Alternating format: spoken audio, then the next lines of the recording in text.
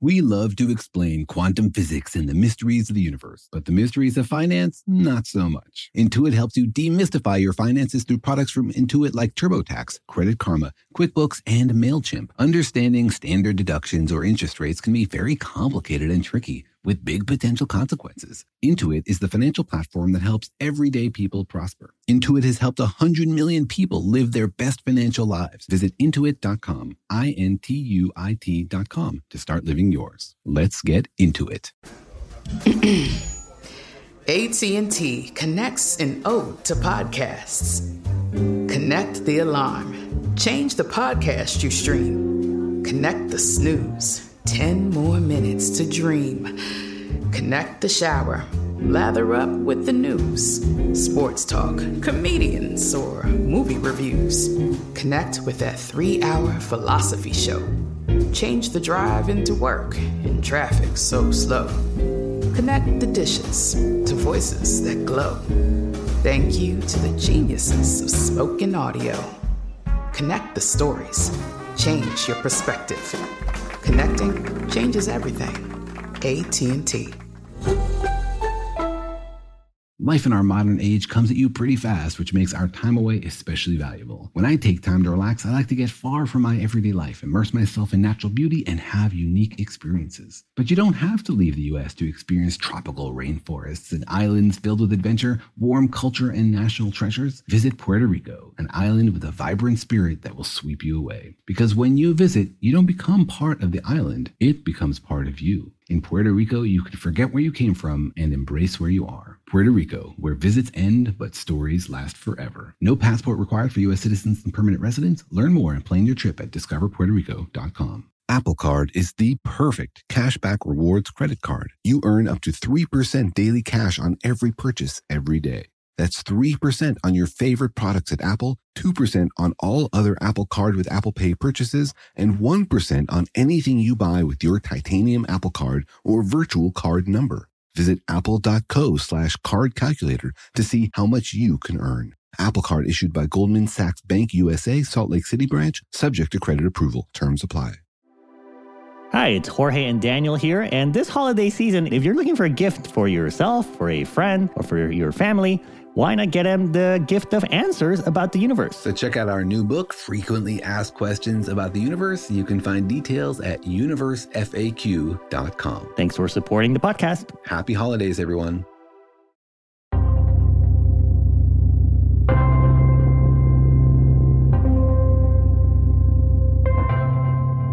Hey, Jorge, do you think that our universe is well suited to us?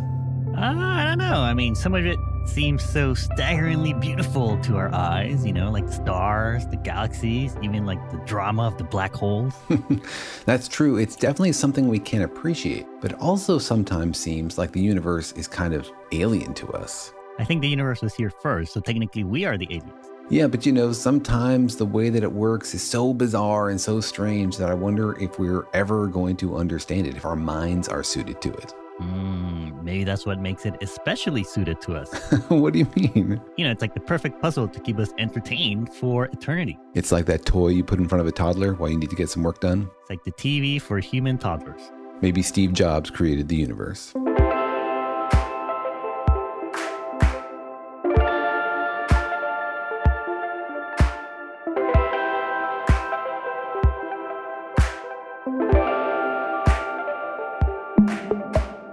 Hi, I'm Jorge. I'm a cartoonist and the creator of PhD Comics. Hi, I'm Daniel. I'm a particle physicist, and I'm constantly amazed at the strangeness and the bonkersness of the universe that we live in. You think the universe is bonkers? Like it is bonkers, or it was made bonkers, or made by a bonkers entity? I won't speak to the mind of the creator if one exists, but it does continue to astound me how strange and how weird the universe is. And the fact that it is weird, that it seems strange, that it's counter to our expectations, because we are part of the universe. So why doesn't it feel intuitive to us? Well, you know what I always say, if your expectations are not being met, maybe you should change your expectations, Daniel. I should try the Scandinavian approach. Just expect to be disappointed all the time and then be pleased when you're not. Or expect to be surprised, It's only weird because you think it's weird, because it doesn't meet your Deep expectations. thoughts. But really, the universe was here first. So That's true. Maybe the universe thinks we're weird. We are kind of bonkers after all. well, welcome to our Bonkers podcast. Daniel and Jorge Explain the Universe, a production of iHeartRadio. In which we have no idea what the universe thinks of us, but we do dive deep into what human minds think about the universe, the questions we have about the way it works at the tiniest scale of frothing, buzzing quantum particles to the very biggest scale of galaxy formations and the entire fate of the universe. We question the very nature of reality. We peel it back to see what's going on underneath, and we explain all of it to you, at least as far as we understand. Yeah, because it is a pretty big universe, and there's a lot that seems very puzzling and perplexing to us. It's, wonderful and amazing and beautiful, it seems sometimes, but also a little bit terrifying and powerful and sometimes even dangerous. It sometimes seems amazing that we even live here. We could have been wiped out by a supernova nearby, or could be that with small changes in the nature of the particles, we couldn't have had the chemistry we need for life to happen. Sometimes it seems like a lot of things had to go just right for us to evolve and to survive. Yeah, and if we hadn't been here, who would be asking these questions, Daniel? That's the main question. Probably some better looking, smarter version of us. If that's even possible, yeah. Impossible. Well, we just disproved that theory. Or improbable, at least. But yeah, it is a pretty amazing universe. And sometimes you have to wonder, how did it come to be like that? And how come it came to be that we are here and we are looking at it and wondering how it works? That's right. And that is one of the deepest questions in physics. We are often asking, how do things work? What's going on with these particles? But underlying that, there is a question standing in the wings, waiting for an answer. And that question really is, why this universe? Why is the universe this one and not some other one? Could it have been a different universe, or is this the only possible way for a universe to exist? What does it mean that we ended up in this universe? Well, we're thankful that we are in this universe, I guess, or that this universe is here for us. But to understand these questions, sometimes you kind of have to look outside of physics to think about the new ways in which you might answer these types of queries. That's right. And when we look to biology, for example, we find a very compelling and very powerful, very broadly useful argument for understanding why creatures exist and have certain traits. When we look at, for example, the beaks of birds and ask, why do they have that shape? We get the answer when we look at the nuts they eat or the bugs that they have to pick up. They seem to be very well suited to their environment and for a reason. Yeah. So today on the podcast, we'll be asking the question, is the universe the result of natural selection? All right, we're asking some big questions today here. I know, that's sort of mind-blowing to imagine the universe is a bird on an island somewhere picking out bugs. Wait, I thought we were the birds. Aren't we the birds? I think we might be the bugs in this scenario. Or the nuts. Are we the nuts? Are we wondering how some things are suited to eat us? No, we are the birds, and physics is the nut, and we're trying to crack it open. Oh boy, I'm getting lost in these analogies here. I know, I'm driving you nuts. But it is a fun idea to wonder if the universe could have been other ways, and if the universe that we ended up in is this way because of some sort of process that guides the formation of universes to end up at one that sort of works. Whoa, you mean like the evolution of universes? Multiple universes over countless time, somehow changing and evolving. Yeah, that's the idea. We have talked about multiverses in many times on this podcast, but this is sort of like a different take. Instead of imagining the universe is actually many universes all sort of rolled up into one grander idea, this is like maybe our universe is in competition with other universes on some sort of meta-universe playing field. Whoa, like an African savanna, but for universes. And there's some kind of predator, some universe predator, some universe eating. I think I saw that on an episode of the new show, Loki. What can eat an entire universe? Exactly. Right. And so maybe Marvel got it right. As usual. They can do no wrong.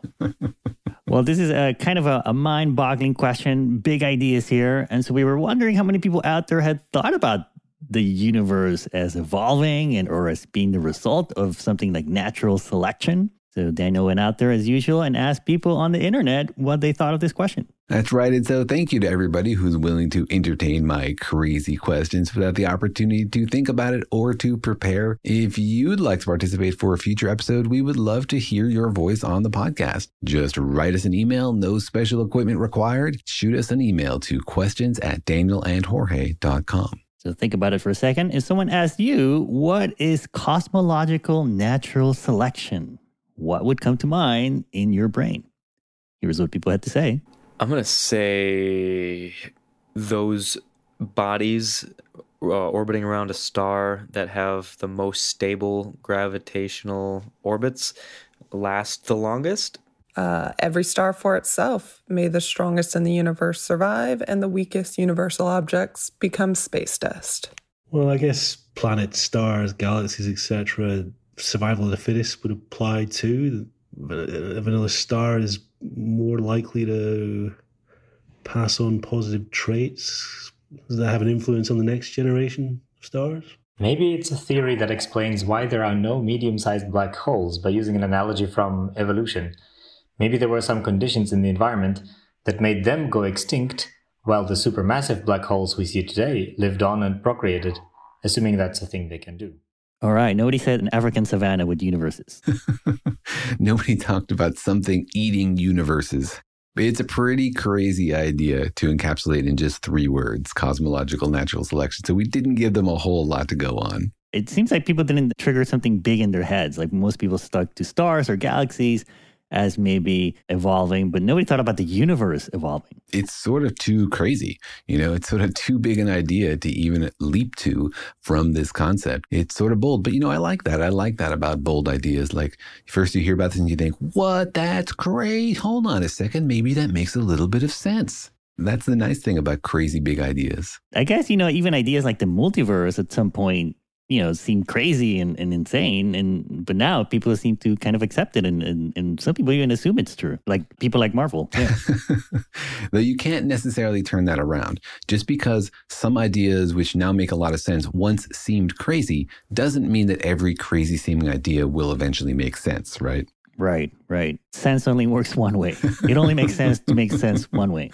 There are a lot of crazy seeming ideas that we don't talk about anymore because they still seem crazy. Right. The whole the universe is like turtles and turtles all the way down on top of some elephants or something. That also seemed bonkers, but that doesn't mean it's true. Yeah, exactly. It's got to have some legs. It's got to solve some problems. It's got to open up avenues for exploration. And it's got to sort of hang together mathematically. Well, I mean, turtles do solve all problems if you think about it. And they have legs. And they do have legs, yeah. Although they do it kind of slowly. So maybe we're still waiting for those turtles. All right, well, step us through this, Daniel, this big idea. What is the cosmological natural selection? So cosmological natural selection is a really fun, creative idea by a physicist named Lee Smolin, a theoretical physicist.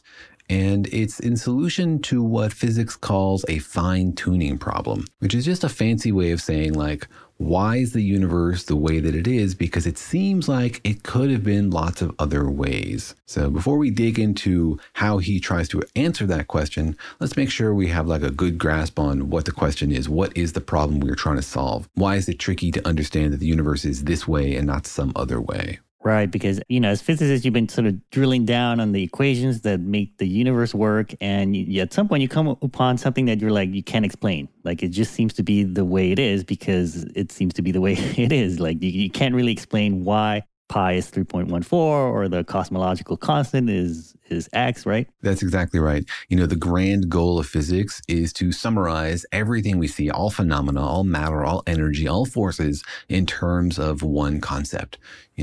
Maybe a single equation that we could write onto a t-shirt. And so we've made a lot of progress there. We have a few equations. They don't quite fit onto a t-shirt, but they're kind of beautiful and compact. And, they describe a portion of the universe that we understand, that we've explored. Well, it depends on the size of your t-shirt. Just get a bigger t-shirt. Like I said, just adjust your expectations right. of what a t-shirt is or how many people can fit in it. And that might solve your problem. That's right. If we go to microfont, then it's no problem. We can describe the whole universe on a t-shirt. But currently we have this model of particles and their interactions. We call it the Standard Model. And as you say, there are parts of it that we don't understand. Not just the structure, but there's lots of questions about the structure of it. Like why are there copies of these particles, electron, muon, tau? But also just we find numbers in these equations, and those numbers have no explanation that we can find. They are just numbers. And the theory doesn't tell us what those numbers have to be. We have to go out and measure them. One of these numbers, for example, as you say, is the cosmological constant, this rate at which the universe seems to be expanding. We don't know why that number is what it is. We have no theoretical prediction for what it should be. It's just like a placeholder, like a parameter. It's sort of like you're in the control panel for the universe and it just has these knobs.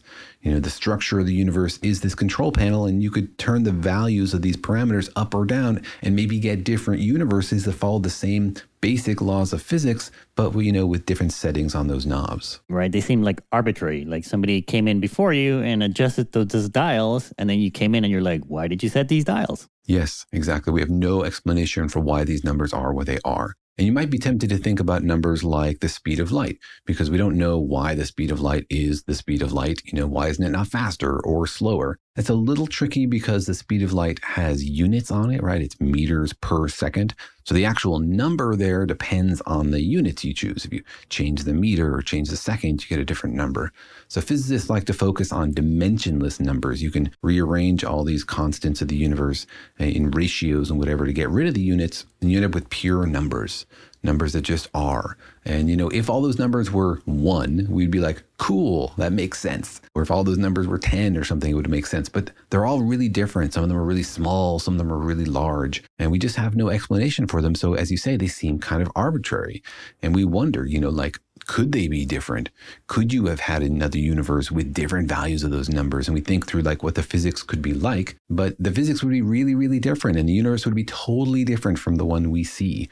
And so we wonder, why are these values what they are? They seem to be sort of just right to give us the universe that we have. So these are like ratios, I imagine. It would be like saying what is the rate at which the universe is expanding. It's like, the 7.47%. And so that's a dimensionless constant too, right? A percentage. So is that what you mean? Like ratios of like the number of so-and-so particles to so-and-so other particles? Yeah, that kind of thing. So one of the most important dimensionless constants is called the fine structure constant. It includes the speed of light and the charge of the electron and Planck's constant. And if you change that number, then physics changes, because that affects how strongly electrons and positrons repel each other, and the distances at which things feel these kinds of forces. Other important ones are ratios of the masses of the particles, like why is the muon so much heavier than the electron? Why is the top quark so much heavier than everything else? If you change those numbers, you also really change how physics work. What if the electron wasn't the lightest lepton? What if we had muons in our bodies instead of electrons because muons were lighter mass? That would really change everything. Right. But you're really sort of asking two questions, right? Aren't you? You're asking, for example, in the case of the electron, what is the mass of the electron the way it is? And also, why is the mass of the other cousins of the electron, a certain number of times that mass of the electron? Yeah, exactly. And so there's lots of different ways you can arrange these things. But fundamentally, we're looking at a set of numbers, and those numbers control the way the universe is. And we don't know why those numbers are what they are. And, as you said earlier, one possible explanation is we know if those numbers were different, who would be here asking that question? And that's a popular answer. It goes by the name of the anthropic principle. It just says that if the numbers were different, you wouldn't get humans, and you wouldn't get intelligence, and nobody would be asking. So only in a universe where things happen to work in just this way do you have people to ask that question. So you only ask that question when it's possible. And that's sort of like a circular explanation, but a lot of people like that answer. Sort of like my kids asking, why is our house designed that way? It's like they were just born into the house. If they'd been born in a different house, they would be asking a different question about that house. Yeah, or it's like kids asking, why am I here? Why was I created and not some other kid?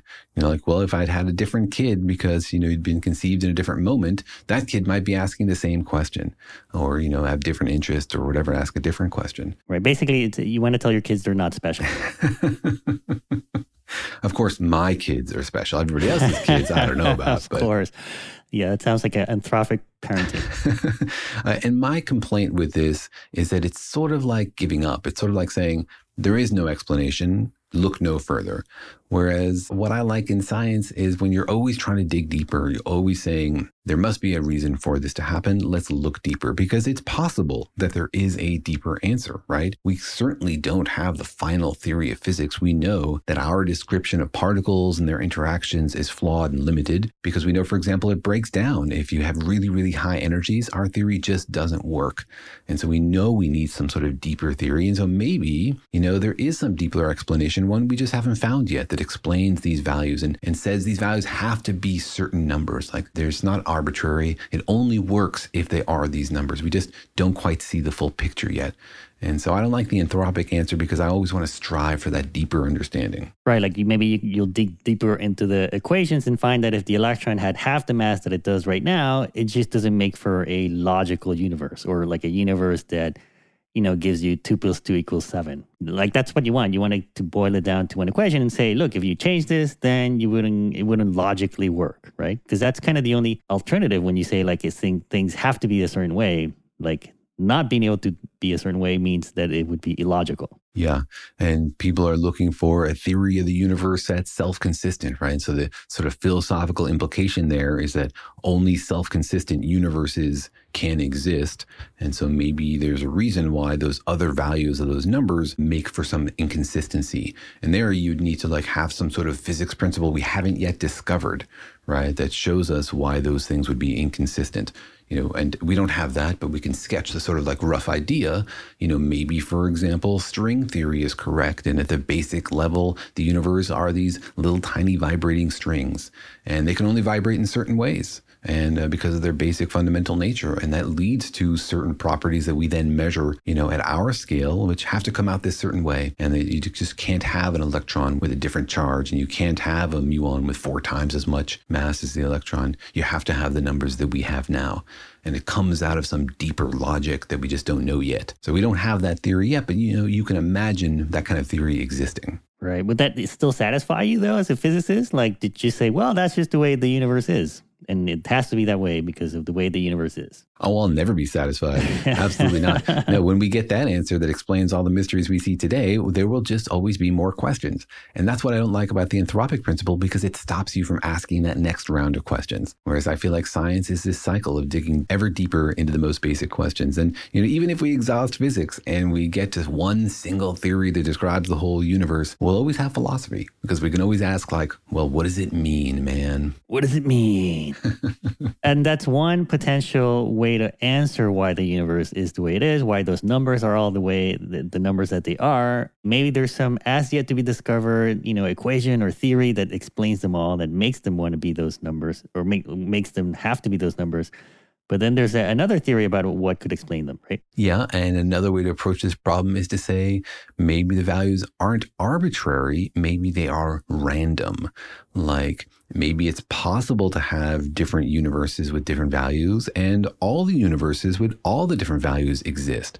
This is the multiverse explanation, to say that maybe all those possible universes are out there with these different values of the parameters, and there's different physics in each one, and this just happens to be the one that we are in. Right. It's like you walk into a control room, you see all the knobs turn to a certain number for all the values of the universe, and you're like, why are they like this? And the answer is sort of like, well, that's because there's another control room next to you with the value set a little bit different, and next to that one is another control room with the value set a little bit different up to infinity. That's sort of an explanation, and it doesn't answer questions like, well, who chooses those values? Or is it truly random, like quantum mechanically random? Or is it like systematic, where you get one universe for every possible value? Are there an infinite number of them? There's so many questions opened up by that.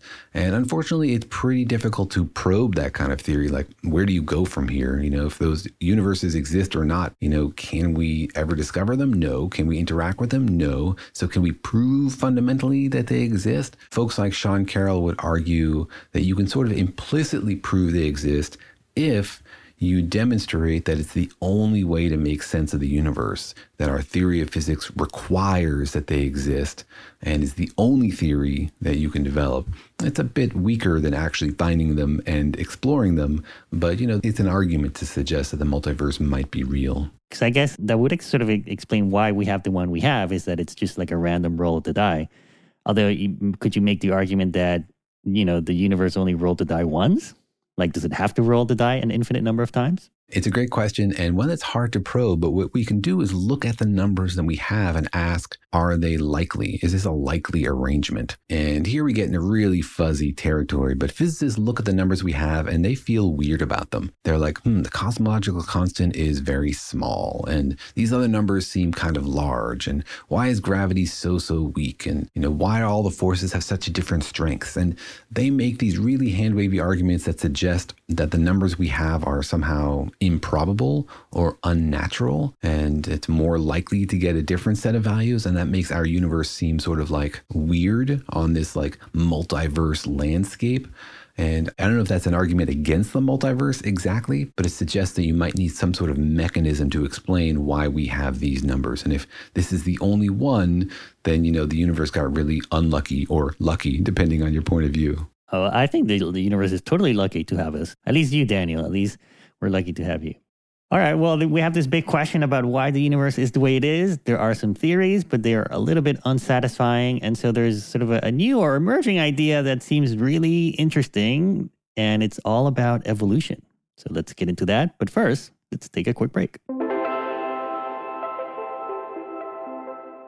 eBay Motors is here for the ride. Remember when you first saw the potential? And then through some elbow grease, fresh installs, and a whole lot of love, you transformed 100,000 miles and a body full of rust into a drive that's all your own. Look to your left, look to your right. It's official. No one's got a ride like this. There's nothing else that sounds like, feels like, or looks like the set of wheels in your garage. With over 122 million parts, you can make sure your number one ride or die stays running smoothly, so there's no limit to how far you can take it. Brake kits, turbochargers, engines, exhaust kits, roof racks, LED headlights, bumpers, whatever your baby needs, eBay Motors has it. And with eBay Guaranteed Fit, it's guaranteed to fit your ride the first time, every time, or your money back. Plus, at these prices, well, you're burning rubber, not cash.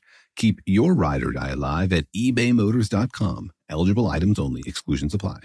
The financial universe out there can seem like a vast place, full of scary mysteries and exciting possibilities, but it can also be overwhelming to navigate, especially when you're first starting out in life. It feels sometimes like just one wrong turn could send you hurtling endlessly towards a financial black hole. But don't worry, you don't have to navigate the financial universe on your own. With the right tools, you can master the financial universe and chart your course with confidence. Intuit helps you navigate the financial universe through products from Intuit like TurboTax, Credit Karma, QuickBooks, and MailChimp. Intuit is the financial platform that helps everyday people prosper. Whether you're trying to manage your money or trying to run a business, Intuit gives you the confidence to take control of your finances so you can live your best life. Intuit has helped 100 million people live their best financial lives. Visit Intuit.com, Intuit.com, to start living yours. Let's get into it.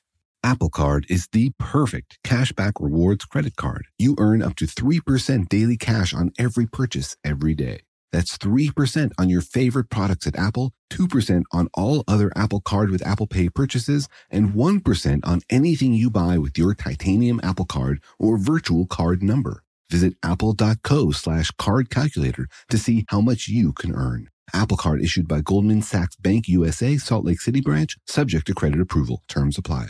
You know that feeling after you've done a deep spring clean of your house when you realize, wow, how have I been living like this? It's kind of like how you feel when you find out you've been paying a fortune for wireless, while Mint Mobile has phone plans for $15 a month when you purchase a 3-month plan. Wow, how have I been affording all this? So it's time to switch to Mint Mobile and get unlimited talk, text, and data for $15 a month. Personally, I've used Mint Mobile, and the calls are always so crisp and so clear. All of their plans come with high-speed data and unlimited talk and text delivered on the nation's largest 5G network. So it's time to ditch your overpriced wireless and go with Mint Mobile's limited time deal for 3 months of premium wireless service for $15 a month. To get this new customer offer and your new 3-month unlimited wireless plan for just $15 a month, go to mintmobile.com/universe. That's mintmobile.com/universe. Cut your wireless bill to $15 a month at mintmobile.com/universe. $45 upfront payment required, equivalent to $15 a month. New customers on first 3-month plan only. Slower speeds above 40 gigabytes on unlimited plan. Additional taxes, fees, and restrictions apply. See Mint Mobile for details.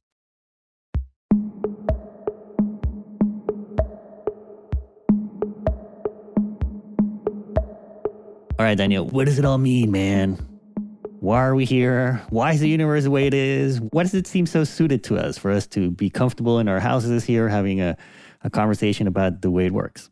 Yeah, exactly. Maybe we are just the beaks of those birds, perfectly evolved to fit into the trees and grab out those grubs.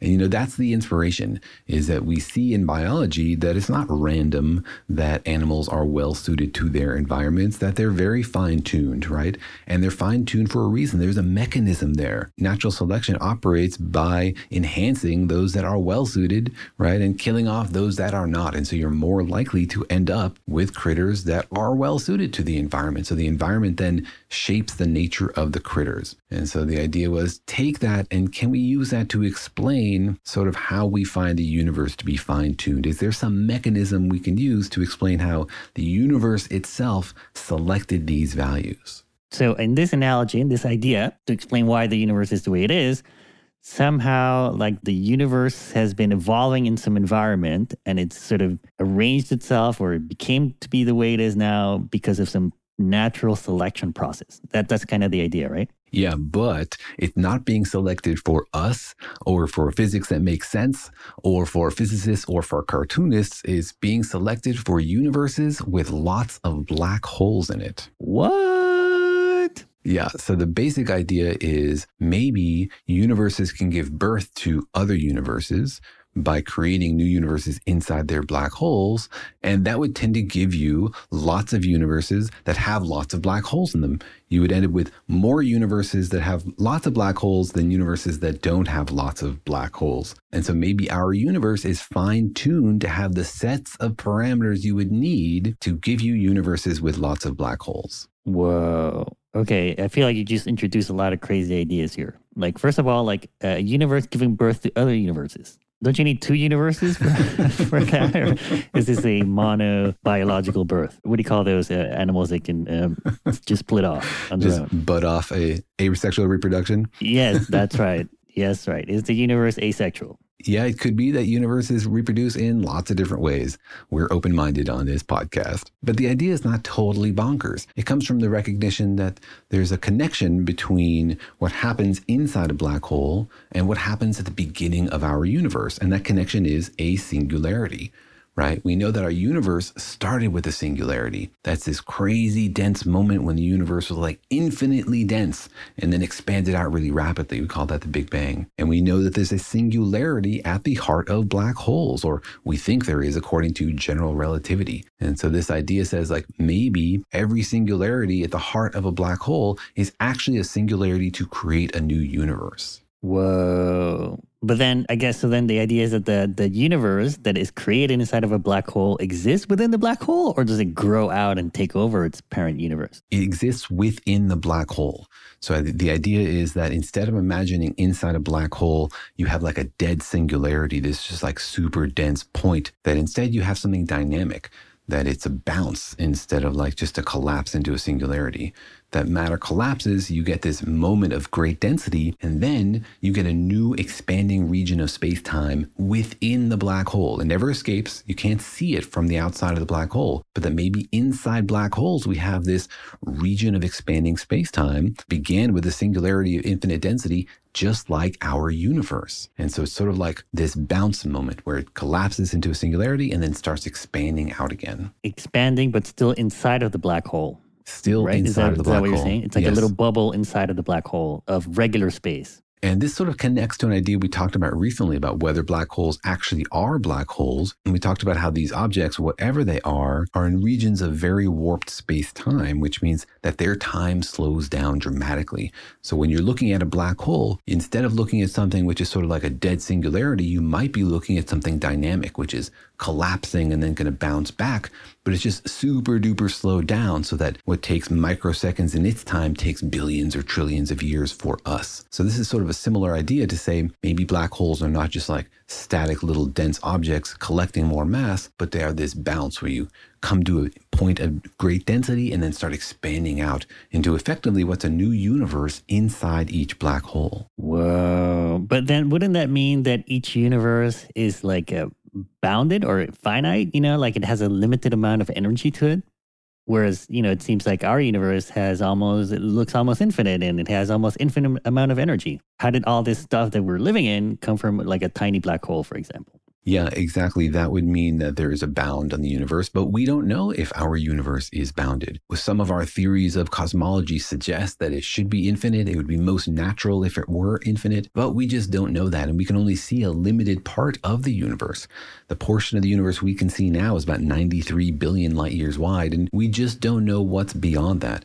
And we also know that our universe is expanding, and the mechanism for that is totally unexplained. So it is possible that our entire universe is inside some like mega black hole that's just unimaginably wide. Okay, so then the idea is that in our universe, or basically any universe, whenever there's a black hole, it's sort of creating a whole new kind of universe. And those new universes are the same or slightly different than the parent universe? They're slightly different. So when you create a new universe inside a black hole, somehow, and this is like where the magic happens, the laws of physics tweak a little bit. Like that process of bending space-time and that singularity somehow changes the fundamental constants of that universe a little bit.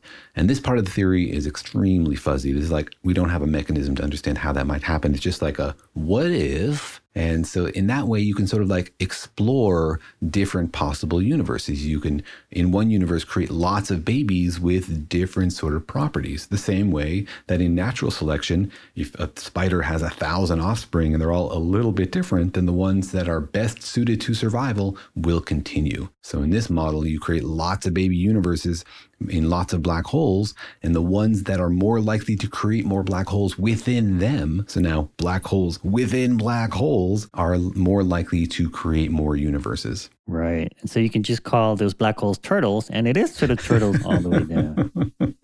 I think a big question here is, like in natural selection and regular biological evolution, you have DNA, and that makes sense that like your DNA changes a little, and then your kids carry on that DNA that's changed a little bit. But like you said, there's sort of no known way in which like that new universe will have different constants, right? Like why would it have different constants if it's being born in the universe with certain laws and certain constants? Yeah, absolutely. That's not something we understand. And you're right, like for natural selection, we understand the mechanism of it, right? You have the genetic code, which is then modified. And so in this case, we have no explanation for how that happens, no mechanism for it.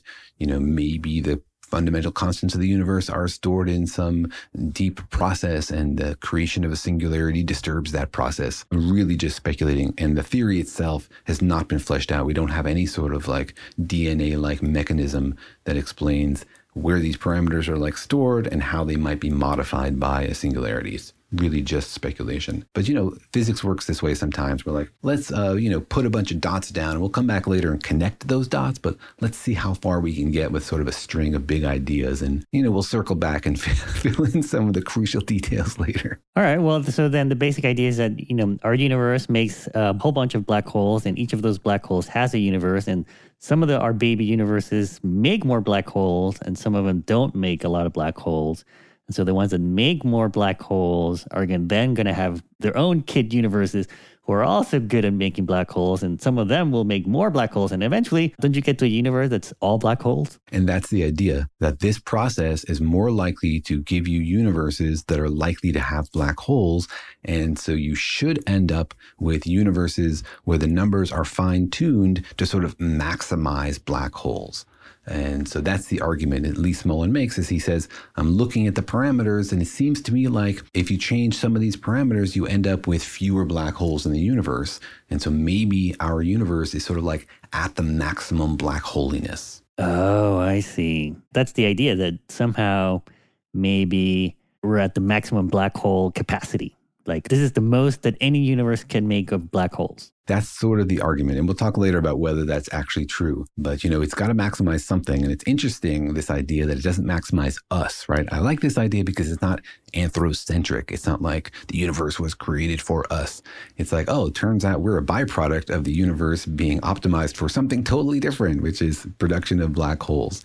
And that's pretty cool. And, it's interesting how many black holes there are, right? There are black holes everywhere. Every galaxy is a supermassive black hole in it. Stars are collapsing into black holes all the time. time, it does seem like the fate of our universe, as you say, is to end up as a huge string of black holes. So it does kind of feel like we are at maximal black holiness. Maybe we should rename the podcast to Maximal Black Holiness. That has a better ring to it, maybe. All right, well, let's get into what does it all mean, man? And is this theory right or is it totally bonkers? But first, let's take another quick break. eBay Motors is here for the ride. Remember when you first saw the potential? And then through some elbow grease, fresh installs, and a whole lot of love, you transformed 100,000 miles and a body full of rust into a drive that's all your own. Look to your left, look to your right. It's official. No one's got a ride like this. There's nothing else that sounds like, feels like, or looks like the set of wheels in your garage. With over 122 million parts, you can make sure your number one ride or die stays running smoothly, so there's no limit to how far you can take it. Brake kits, turbochargers, engines, exhaust kits, roof racks, LED headlights, bumpers, whatever your baby needs, eBay Motors has it. And with eBay Guaranteed Fit, it's guaranteed to fit your ride the first time, every time, or your money back. Plus, at these prices, well, you're burning rubber, not cash. Keep your ride or die alive at ebaymotors.com. Eligible items only. Exclusions apply. The financial universe out there can seem like a vast place, full of scary mysteries and exciting possibilities, but it can also be overwhelming to navigate, especially when you're first starting out in life. It feels sometimes like just one wrong turn could send you hurtling endlessly towards a financial black hole. But don't worry, you don't have to navigate the financial universe on your own. With the right tools, you can master the financial universe and chart your course with confidence. Intuit helps you navigate the financial universe through products from Intuit like TurboTax, Credit Karma, QuickBooks, and MailChimp. Intuit is the financial platform that helps everyday people prosper. Whether you're trying to manage your money or trying to run a business, Intuit gives you the confidence to take control of your finances so you can live your best life. Intuit has helped 100 million people live their best financial lives. Visit Intuit.com, Intuit.com, to start living yours. Let's get into it. Life in our modern age comes at you pretty fast, which makes our time away especially valuable. When I take time off to relax, I like to get far from my everyday life, to immerse myself in natural beauty and have a unique experience. But you don't have to leave the United States to experience tropical rainforests and islands filled with adventure, warm culture, and national treasures. Visit Puerto Rico, an island with a vibrant spirit that will sweep you away. People from Puerto Rico are called Boricuas, but it's not just a name, it's a spirit, a flavor, a rhythm that you can only find in one place on Earth. Puerto Rico. It's embodied by these proud, passionate people, and you'll feel it in every part of the island. When you bask in the warmth of the beaches, when you taste the love in the food, when you embrace the call of adventure, you'll find the Boricua spirit in yourself as well. Because when you visit, you don't become part of the island, it becomes part of you. You can forget where you came from and embrace where you are in Puerto Rico, because your visit ends, but the stories last forever. No passport is required for U.S. citizens and permanent residents. Learn more and plan your trip at discoverpuertorico.com. Snag a Job is where America goes to hire, with the deepest talent pool in hourly hiring. With access to over 6 million active hourly workers, Snag a Job is the all-in-one solution for hiring high-quality employees who can cover all your needs. On demand, temp to hire, part-time or full-time. You name the position.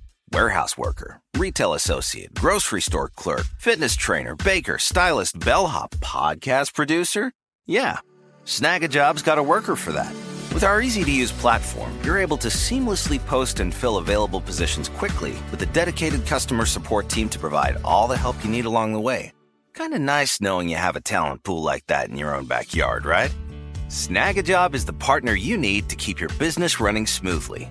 So visit snagajob.com or text SNAG to 242424 to talk to an expert. Snagajob.com, where America goes to hire.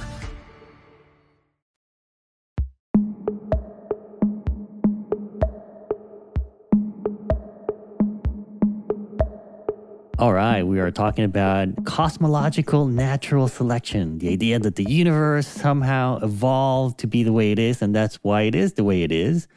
We talked about how maybe the universe is the way it is because we're at like optimal black hole making capacity of the universe. And so that's why the universe is the way it is and not some other way.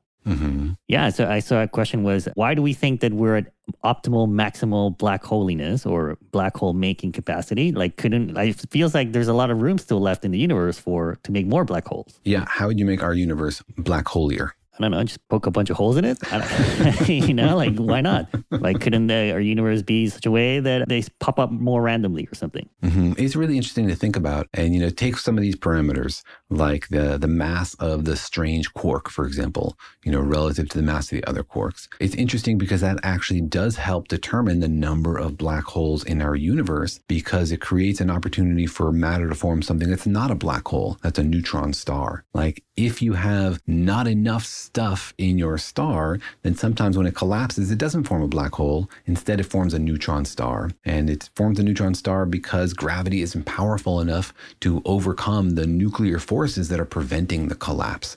And that's partially controlled by the mass of the strange quark. What happens inside a neutron star is not something that we understand very well. It's the strong force at work, zillions of gluons back and forth all the time.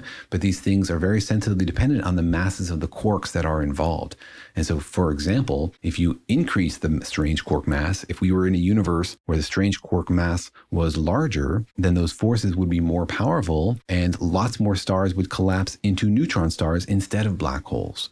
So you tweak this parameter, you get fewer black holes in our universe. But then wouldn't that work the other way too? Like if you decrease the strange quark mass, then you would get more black holes. So why isn't the mass of the strange quark smaller if we are at optimal black hole making capacity? And that's one of the main criticisms. Lee Smolin came out with this argument, and he suggested that a lot of these parameters are tuned for black holes. But then other people came and looked at these parameters and like, actually, it's not that hard to make universes that are black holier. Joe Silka, a famous astronomer, tweaked the parameters, and he came up with a universe that could make 10,000 times more black holes than our universe. And, number one is you decrease the strange quark mass, and number two is you crank up the strength of gravity, right? So it tends to collapse things faster. You don't want to crank it up too much, right? You want a large number of black holes, not just like a single black hole. So you got to let stuff spread out a little bit and then collapse into a lot of black holes. Oh, I see. You're saying things are being selected for a number of black holes, not like, let's make a giant black hole. Because if you do, then that means you only have one offspring, kind of, right? That's right. As fun as that sounds, let's make a giant black hole is maybe not the best plan if your goal is to have lots and lots of baby universes, not just one mega baby. Right. But I guess you also don't want to have, lots and lots of, or like an infinite number of tiny baby black holes, right? Or small, tiny, sort of easy to evaporate black holes. You want like a good number of significant black holes as your children. Exactly. If your black holes are too small, then they will evaporate, as you say, because black holes are not completely black. They give off a little bit of energy, and they give off more energy the smaller they are. So smaller black holes are more likely to evaporate away into nothingness. So you need them to be big enough that they can be sustained, that they can keep gobbling things. So you don't want one mega black hole. You don't want an infinite number of tiny ones.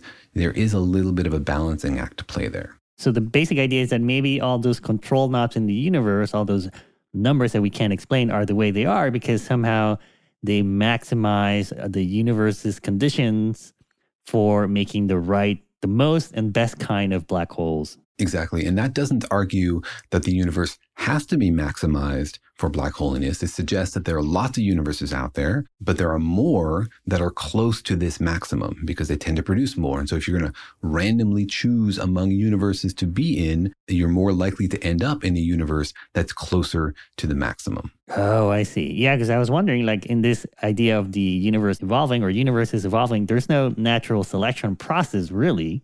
Right? There's no like predator killing off weak universes or, something destroying the universes that don't make a lot of black hole. It's more like you're more represented in the population of all the universes that exist if you're good at making black holes. Yeah, everybody can make as many babies as they can, and then it's just a race to have the most babies. Nobody's eating anybody else's babies. But if you're going to randomly pick somebody to be, you're going to end up in a family that makes more babies. Right. So there's like an infinite savanna out there in some universe, Africa. There are no predators.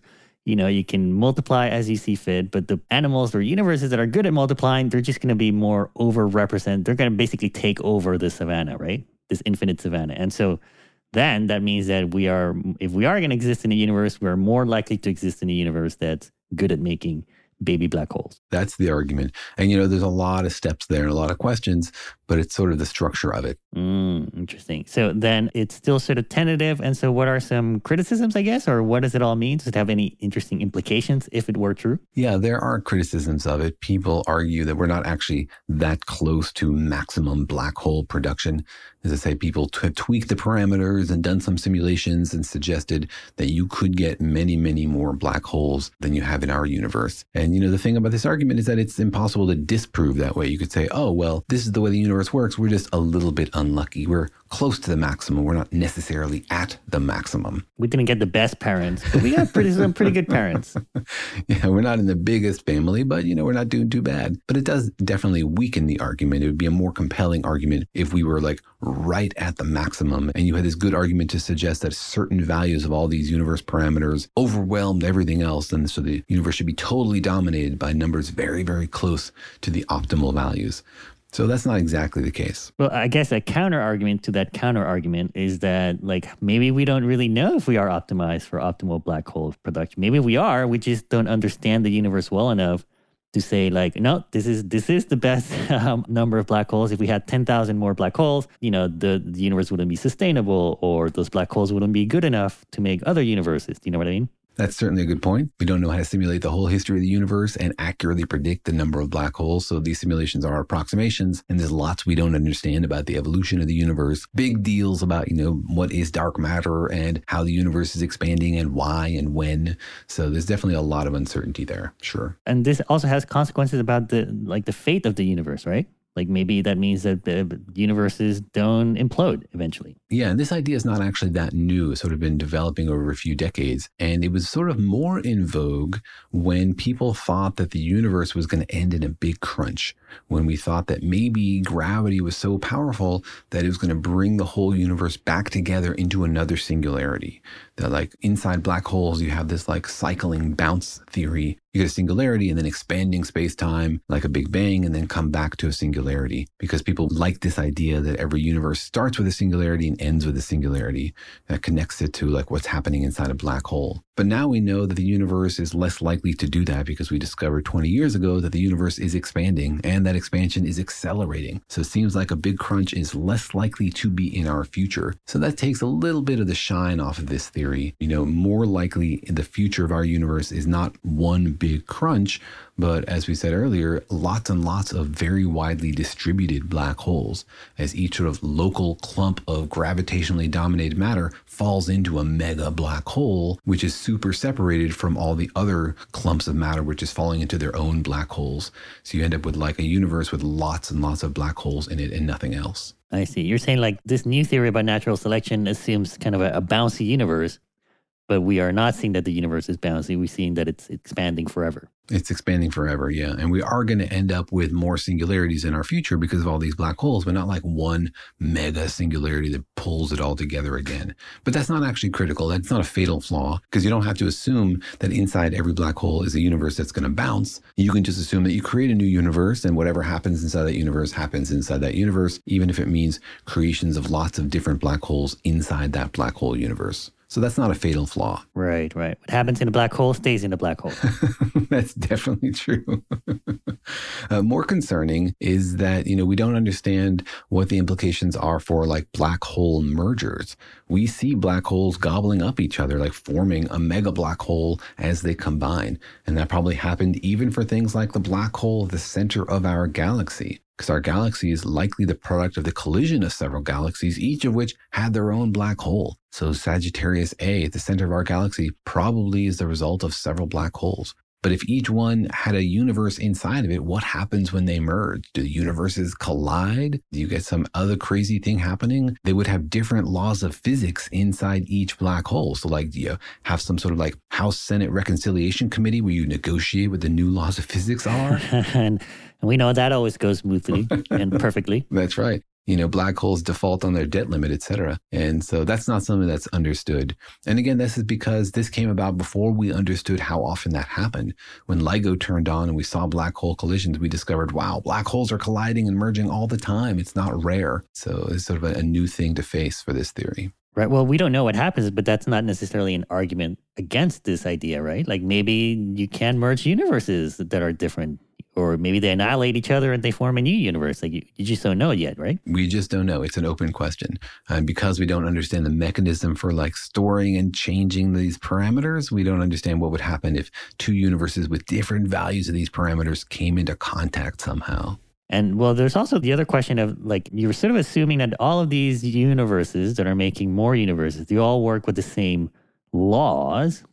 We just can't explain the parameters of those laws, but it assumes one set of laws for all universes in this giant savannah. Exactly. And we don't understand that structure at all. It's like saying, well, all right, I'm explaining why the control panel is set this way, but like, who built the control panel? Why do you have this many parameters? Why are there 26 parameters and not one? Why have any parameters at all? Couldn't you imagine other universes without parameters? So it doesn't answer that deeper question. And that's what I find frustrating about a lot of these explanations, is that they don't go all the way. I want to go all the way to explaining the universe down to no numbers. You mean a giant savannah full of infinite universes having baby black holes? That's not hardcore enough for you? Like you want to go more extreme than that? I mean, it's extremely imaginative and it's evocative mentally, but it doesn't really answer questions, because it doesn't let you grasp those things and ask deeper questions, about like this, like, why are there all these parameters? It's a limitation of the theory. But couldn't you also apply the same idea, though, to this idea of laws? Like maybe when you make a new baby black hole universe, the laws also change a little bit, not just the parameters. And so then you also have natural selection of physical laws. All right, I'm going to call that the Smolin-Cham theory of the universe. Done. Nobel Prize. Here's my address. You win one black hole, sir. I get half of a Nobel Prize. I'll share it with Lee. I've met Lee Smolin before. I'll be happy to share it with him. All right, that sounds like a plan. All right. Well, that's the idea. And there's something also about the timing of it that's complicated, right? Yeah, it's hard to really think about the timing because you need to think about like the framework in which this happens. Like we're arguing that these universes would create more universes with more black holes in them. But, if you think about how long it takes our universe to make black holes, it's like millions or billions of years. We do see black holes having formed in the early universe, like after a few 100 million years or maybe a billion years, but that's kind of a long time. Imagine you had other universes that very rapidly formed a smaller number of black holes. They would then create their babies when they were very, very young.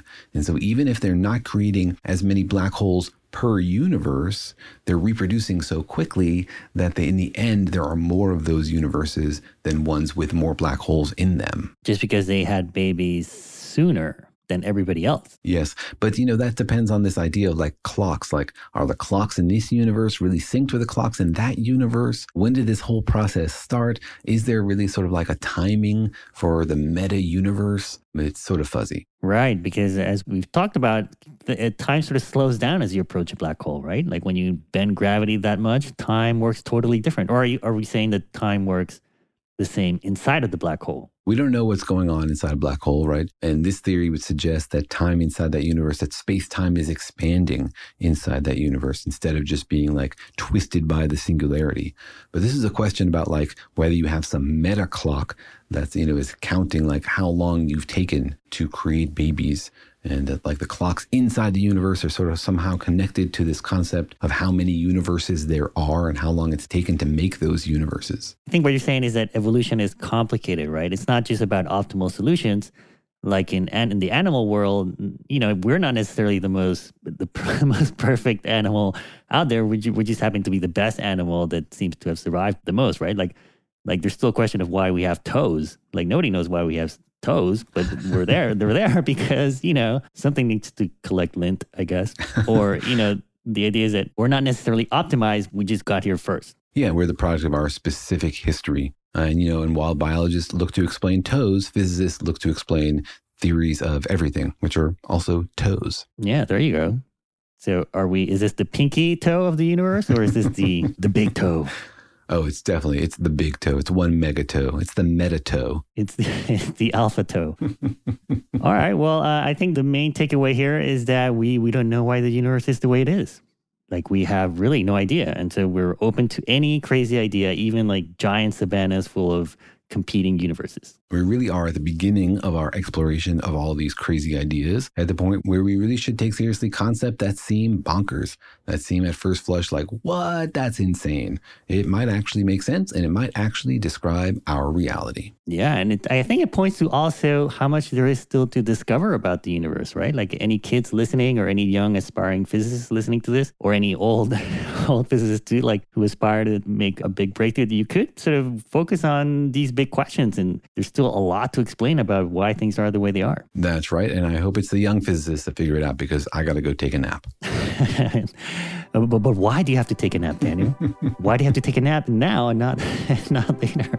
Or why on your couch and not in your futon? There's a fundamental parameter of the universe, the number of naps per physicist. I see. It's the big N. Nobody understands it. And is it dimensionless, or do you sleep forever?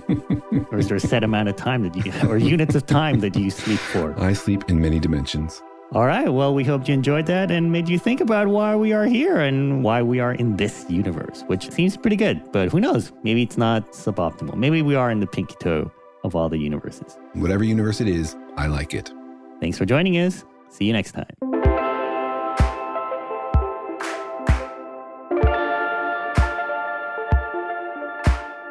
Thanks for listening, and remember that Daniel and Jorge Explain the Universe is a production of iHeartRadio. For more podcasts from iHeartRadio, visit the iHeartRadio app, Apple Podcasts, or wherever you listen to your favorite shows.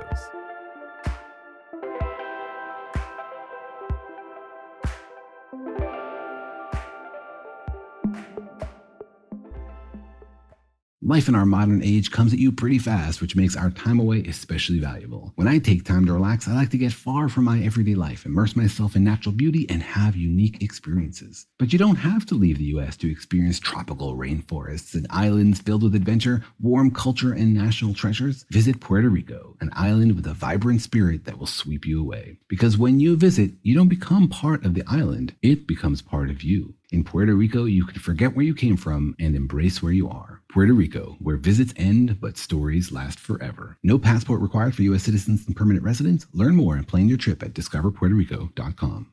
This is Malcolm Gladwell from Revisionist History. eBay Motors is here for the ride. With some elbow grease, fresh installs, and a whole lot of love, you transformed 100,000 miles and a body full of rust into a drive that's all your own. Brake kits, LED headlights, whatever you need, eBay Motors has it. And with eBay Guaranteed Fit, it's guaranteed to fit your ride the first time, every time, or your money back. Plus, at these prices, you're burning rubber, not cash. Keep your ride or die alive at ebaymotors.com. Eligible items only. Exclusions apply. As the #1 audio company, iHeartMedia gives you access to all. Every audience, live conversations, trusted influencers, and the insights and data you need to grow. iHeartMedia is your access company. Go to iHeartResults.com for more.